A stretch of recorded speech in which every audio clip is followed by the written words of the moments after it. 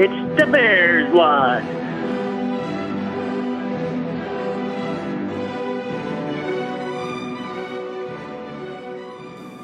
I'll spare you the monologue this week. I have written so much about this damn game, I have nothing left to say. We'll go right to Cam Worrell. Cam started doing these spots with me, about 10 years ago. I gave him, quote-unquote, his break. He was not doing media. He was not doing broadcasting. He started doing stuff with me, and he's blown up. He's out now on Fresno State broadcast. He's doing a hell of a job. I had questions I wanted to ask him. I wanted to know about Packer Week. I wanted to know about cold weather teams going to warm weather climates. I wanted to know what it's like to be on a defense that is perceived to be dominant. And I wanted to know from someone who's been in a defensive huddle, in defensive meeting rooms, why Vic Fangio insists on dropping Khalil Mack into coverage. He gets into all that stuff. It's 20 really good minutes that I think you're going to enjoy. So here's Cam.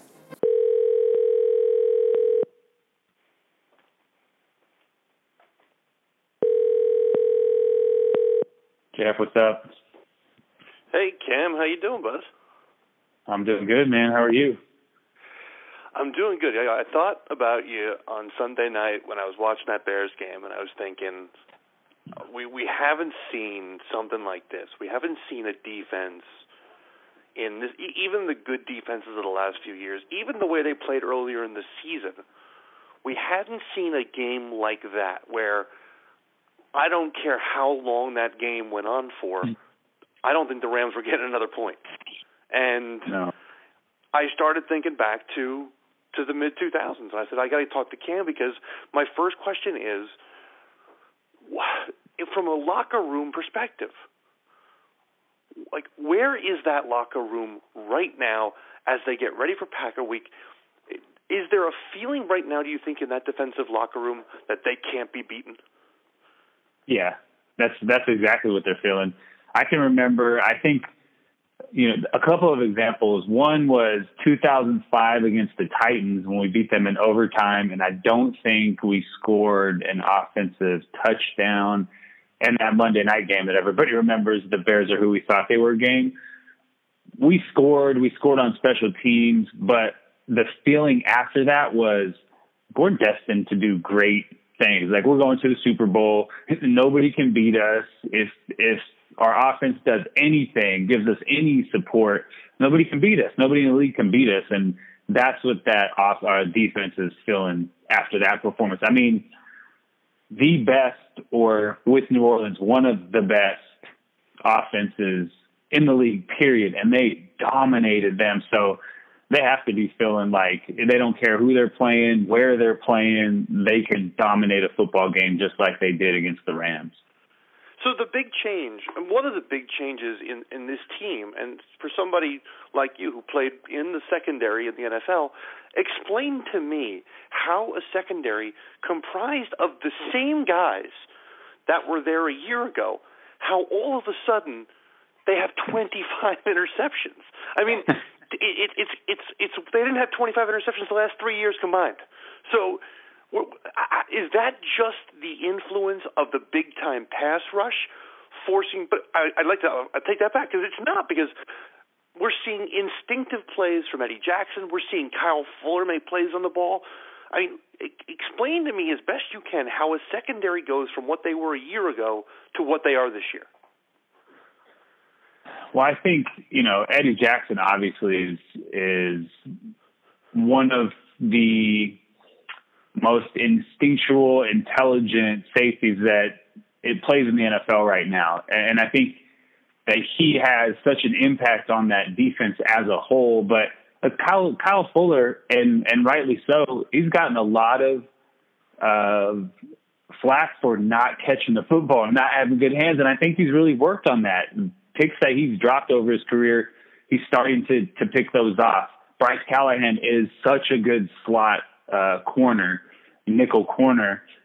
He's a rare find, a guy who's undrafted that has really blossomed into a guy that is so good in the slot. And I think, when you have that mentality of a defense, a lot of times it's just, what the message is, what your focus is, what is preached every day. We're going to get the ball. Our goal is not just to limit receivers' effectiveness. Our goal is to, when the ball is in the air, take it away from the offense. And I really think that a mindset like that, it permeates throughout an entire secondary, and you see that, personified on the field. You actually see that message played out during games. So I think that's the mentality of this secondary. They know that quarterbacks are going to have a little bit less time to throw the football, and what really impresses me, and I think what separates this defense a little bit from, what we did, this defense, they change based on their opponent. When we played in Lovey's cover 2, like, we did what we did, and we forced the offenses to change to how we were going to defend them. But if you watch that Rams game, this defense had such a great idea based on personnel, down and distance, movement before the snap, or formations, what they were going to get. Nobody was moving around. They understood, okay, if this motion happens, Todd Gurley's probably going to get the ball and it's going to run weak side, or based on formation, they understood what route combinations they would get. And when the answers to the test, you just go and pass the test. And that's what the Bears defense did on Sunday night. The question I'd have, again, so I'm calling what this secondary is doing now the reverse Vasher, which is go from a team that doesn't pick the ball off to picking it off almost every time. Does it change how you play in the secondary when you know you have this pass rush? Because as good as those defenses were in 05-06, the pass rushers were kind of workmanlike. It was the Alex Browns, it was the Agunlier types. Those guys weren't 15 sack a seasons. Those guys weren't getting double and triple teamed every play. When you know you have Khalil Mack and Akeem Hicks out there, and they're going to disrupt just about every pass play, does it change how you play in the secondary? Yeah, of course. I think you're right. We didn't have elite pass rushers on that defense. I think Tommy Harris, when he was healthy, is probably the exception to that. That's my mistake. When Tommy was healthy, he was elite. Yeah.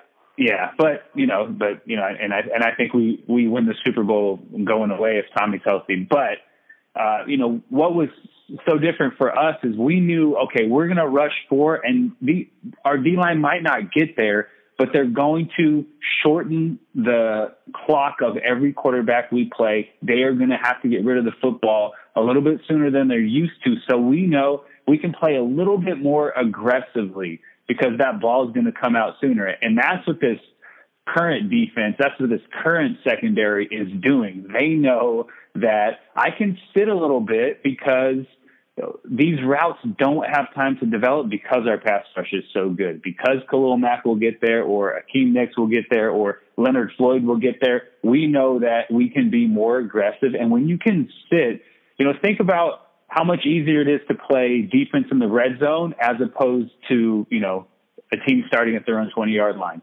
There's so much more space to operate in the vertical passing game. There's so many more ways you can stretch a defense vertically. Well, when your quarterback doesn't have time, we can condense that field just because you don't have enough time to let your receivers' routes develop if you want to try to, attack this defense in the vertical passing game. If you want to run some deep combination routes that really, affect the zone defensive scheme. And that's what the secondary is doing. They're sitting on a lot of routes because they know, look, it's either just a straight vertical route, or it's a post, a skinny post, a bang eight, something like that. These offenses can't run a lot of the deep crossers that we see, or a lot of the, post corners or corner post routes that people get beat on. Offenses can't run them because their quarterback will get hit in the back of the head. And if they do try and get something out early, the secondary, they're sitting on all of that stuff. Can you explain to me, because the one thing that frustrates a person like me and a lot of Bears fans, listen, I've told this story. I'm friends with a GM in the league, and I watched tape with him once. And 4 minutes into that session, my head wanted to explode. I didn't realize until minute 3 how little I knew about the NFL. And I sat there and I just started laughing. I'm like, what are you talking about? And he said, this is what we can't communicate to fans. We can't communicate how complicated this is. So here's my question. When Khalil Mack drops into coverage on a third down, and all the fans see that, we all have the same reaction, which is, what are you doing? The guy is the best pass rusher on the planet. Let him rush the passer. Explain to me a little bit of what the conceptual purpose is behind taking a Khalil Mack and dropping him into coverage on third down. Well, as an offense, when you're facing somebody like Khalil Mack and you're talking about protection with your offensive linemen and a running back maybe, especially on third down, the first guy that you have to account for is Khalil Mack. So, you always have to, and you might not set your whole protection to Khalil Mack, but you always account for where Khalil Mack is based on that defensive formation. So what you have to do to try to contain him, whether you're sliding to him, whether you're doubling him, whether you're chipping with the running back, you have to account for Khalil Mack. So what that does usually is it frees up the other, especially three guys on the defensive line, but it also frees up, if you send a linebacker, he's probably going to get a one-on-one situation. Or if they slide to Khalil Mack, we can bring, say, Bryce Callahan from the nickel spot, and he'll be free rushing off the edge, because you have to account for those guys that are in the box when that ball is snapped. So you can free up a lot of other rushers by dropping Khalil Mack into coverage, because every offensive line is going to account for Khalil Mack. They're going to do something in protection extra. It's not just, very rarely is Khalil Mack going to be in a one-on-one situation with an offensive tackle. He's going to get chipped. You're going to double him. The tight end might try to get a piece of him before he gets out on his route, but you have to account for him, and that creates one-on-one matchups for everybody else, or it simply gets free rushers to the quarterback. So I understand fans' frustrations when you see Khalil Mack dropping and the Bears don't get pressure because Khalil Mack drops, but that's why you want to try to free up other guys, or hey, get Akeem Nicks in a one-on-one situation with a center or a guard. Get Roquan Smith one-on-one with a guard blitzing the B gap. Get Leonard Floyd one-on-one on the opposite side of the formation. Those are the things that you're trying to do when you drop a guy like Khalil Mack in coverage. So it's deception more than anything else. It's not necessarily. It's almost taking Khalil Mack and saying, we're going to put him in a position you're not expecting him to be in. And by doing that, it's going to create mismatches for our other guys. They're not actually, I guess the way to phrase it is, they're not actually expecting Khalil Mack to do a good job covering. They're asking Khalil Mack to deceive what the offense perceives he's going to do. Exactly, because they know that the offensive line has to account for Khalil Mack in protection. You have to, either, like I said, you either set your protection to him or you send an extra guy to help on Khalil Mack. When you do that, you free up a lot of possibilities with everybody else in that front seven or eight or bringing a nickel. So that's what it is. Khalil Mack, I'm sure, is fine. He can drop in coverage, but when he's dropping, somebody else is adding to that rush. So he's not expected to play coverage in a regular situation. Somebody else is adding to that pressure to try and get that ball out a little bit quicker. All right, so two more before we wrap up. You are in a unique place because you played for the Bears and you played for the Dolphins. Although you've told me some stories that leads me to believe you might not remember playing for the Dolphins. Here's the question. When I see what happened Sunday night, I'm now convinced more than ever. I remember Michael Vick going to Soldier Field. I remember seeing Tony Romo go to Soldier Field. Is it just as simple as these teams show up there, feel the air, and just don't want to be there?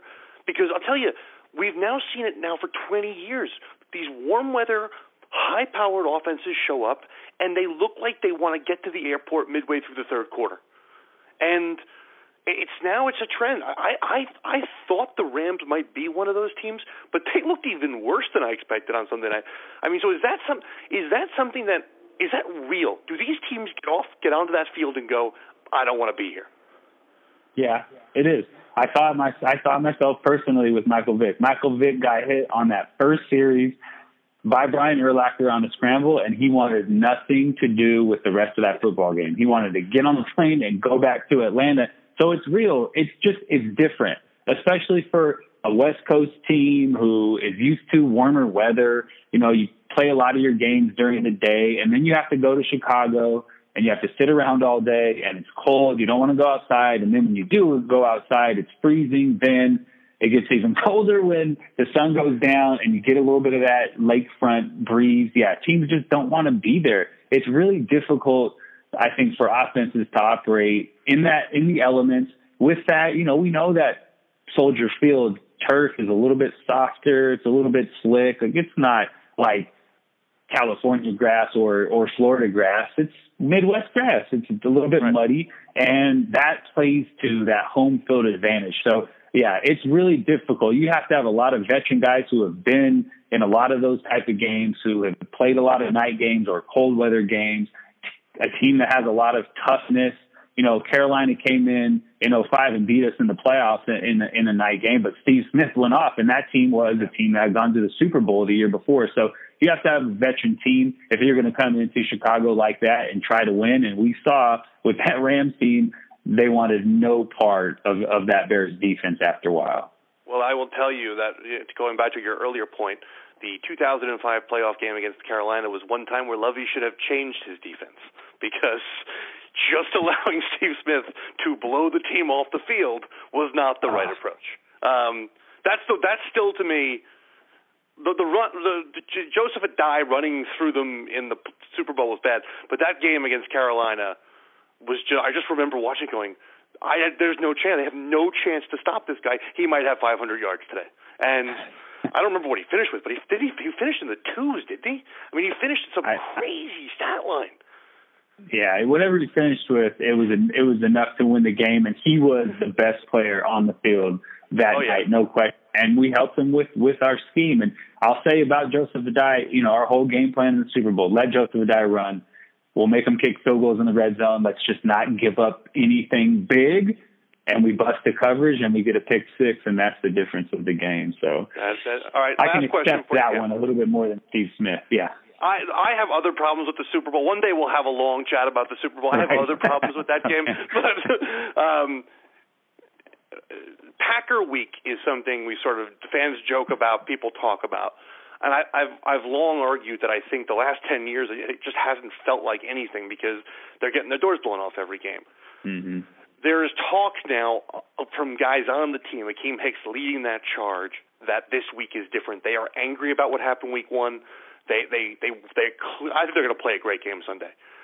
Was Packer Week different for you when Lovie was coaching, when you were there, or was it another week and the fans sort of lent something to it? Was it different for the players? Yeah, it was different. You know, one of the first things Lovie said was, we're going to beat the Green Bay Packers. You know, when he took the head coaching job of the Chicago Bears, that was one of the things he wanted to accomplish, was beat the Green Bay Packers. So we all knew he said that, and we took that upon ourselves to back up our head coach. And we wanted to beat Green Bay. I mean, Brett Favre was there. My rookie year in 2004, we went up there in December, and I mean, mathematically, we had a chance to make the playoffs. We were not a playoff team, but we still had that chance. We went up there and got beat. But it's so close. We took a bus up there one time. It felt like when you pull up to Lambeau, you know, you're on a bus, you stay in Appleton, it takes you 30 minutes. It feels like a high school game. It feels like a high school rivalry game. So, yeah, every week, Packer Week meant more. We knew how much that Bears-Packer game meant to Chicago Bear football fans. I mean, my apartment complex, anytime I was out, Packer Week was different. Everybody made sure and told me, hey, man, you guys got to beat the Packers this week. So everybody knows that. And I think this team, especially because of the one they let get away week one, I mean, we could potentially be talking about the number one seed in the NFC right now had they not let that one get away. So this team is going to be fired up. They're going to try to do everything in their power to not let that happen. You know, what happened in week one. They're going to be pumped up to play this one. But, yeah, as a whole, this game means a whole lot to this organization. They got 4 losses this year by a point, by a yard, and 2 overtime games. I mean, they're very close to being a really special team. Cam, Thanks again. Good to talk to you. I got to get you on more. I let the podcast go because everybody has a podcast now. It's like it's too much. Like every if you have a domain name, you have a podcast now. So right. I do them sporadically, but this is a great conversation. The stuff on Khalil Mack and stuff, I need to get into fans' ears because it just bothers us. And let's talk again. You know, maybe we'll get you on in the playoffs in a couple of weeks. And we'll talk about some serious stuff because this team's playing. We're going to January. I love it, man. We'll be awesome. Anytime I talk Bears, you know I'd love it. All right. Talk to you soon, Cam. Thanks, bud. All right. Thanks, Jeff. Of course. Have a good one, man. Reverend Dave is no longer in Africa. He's now in Paris. I love natural light. It's no secret. And a few weeks ago, I was staying on the beach in Zanzibar, and so was wearing my location-appropriate Natty Light Hawaiian shirt. It's just a stunning garment. And it's the end of the day, and I'm sitting in this little beach hotel's bar lounge area, sending a few emails, finishing my drink. It's a pretty chill place, you know, couches in the sand, a few small groups of people chatting quietly, very, very chill. Well, it's about 10:30, and these two wasted American girls come stumbling in from wherever they'd been out drinking, and they're yelling and shouting and being obnoxiously loud, even by the standards of a fairly loud, obnoxious American like myself. And, I don't know, one of them had a cut on her big toe, and she throws herself down on the couch opposite me, yelling that she needs alcohol for my foot and also my mouth. And her friend is at the bar demanding a bottle of rosé and screaming back at her, I got you! I got you! And it's just, they're so obnoxious. And once both of them have their drinks and the one girl's toe has been bandaged by the staff, the rosé girl flops down on the couch next to me. She looks over me fairly unsteadily and focuses her eyes for a second and then goes, is that a fucking Natty Light shirt? And I have to admit that it is, and this precipitates me having to talk to this girl, and she's asking me all kinds of questions, where am I from, what I'm doing here, and I'm responding, but, you know, in a monotone, voluntary nothing that I don't have to. I mean, she's not retaining anything I say anyway, and it's very clear that, while not bad looking, she's one of those super obnoxious people that can't wait to accidentally drop how much they make into the conversation or brag about all the places she's been. I mean, she's the kind of girl who would have the Instagram that comes with 400 hashtag rosé life, hashtag well-traveled, hashtag. She's also throwing out lots of random non-sequiturs like, see those people over there? They're totally going to have sex. So in my head, I'm trying to figure out how to extricate myself from this whole situation when my girlfriend calls. And I'm, perfect. This is my way out. Except Rosé Girl grabs the damn phone. Apparently she was convinced I was in contact with a hooker. I don't know. That's literally what she told me. This leads to a brief, utterly incoherent conversation between the drunk-ass Rosé Girl and my girlfriend, who has no idea what the fuck is going on. And I re-secure the phone eventually and hang up, and the Rosé Girl was like, who is that? And I say, well, that was my girlfriend. And Rosé Girl yells, you piece of shit! You fucking piece of shit! And apparently she thought I was burying the existence of the girlfriend, which is when I realized she was drunkenly thinking this terrible forced conversation was something way more than it was. So now I definitely got to get the fuck out of here. So I close the laptop, I take the last swig on my beer, and I'm like, see you later.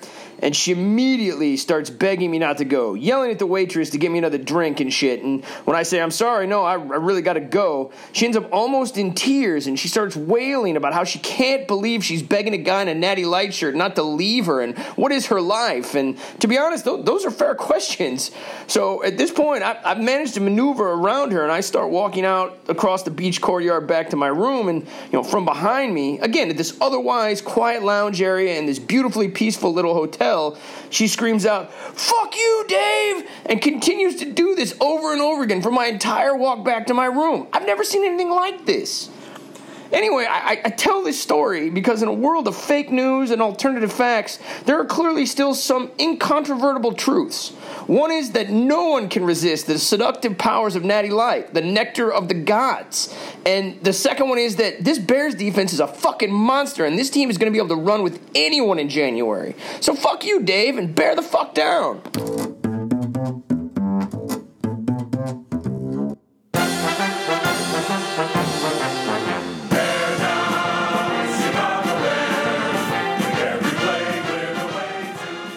If you read my game preview this week, you know what I'm expecting. I'm expecting the defense to dominate, and I'm expecting the Bears to win easy.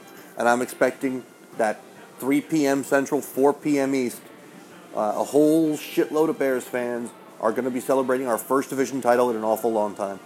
And I think it's a fitting way for this team to celebrate against their oldest rival. This team deserves the division title. They have been a terrific football team the entire season. This has been a great year to write about them, a great year to follow them, and a great year to care about them, to be honest. So I'm expecting this game to be not so close. I picked 27-13, and that's conservative. We've all been conditioned over the years to expect the Packers to beat the Bears. Well, let me tell you something. If they beat them right now, if they beat them in Soldier Field this week, I'm not sure we're ever going to beat Aaron Rodgers because they have no business even being in the game. Bear down.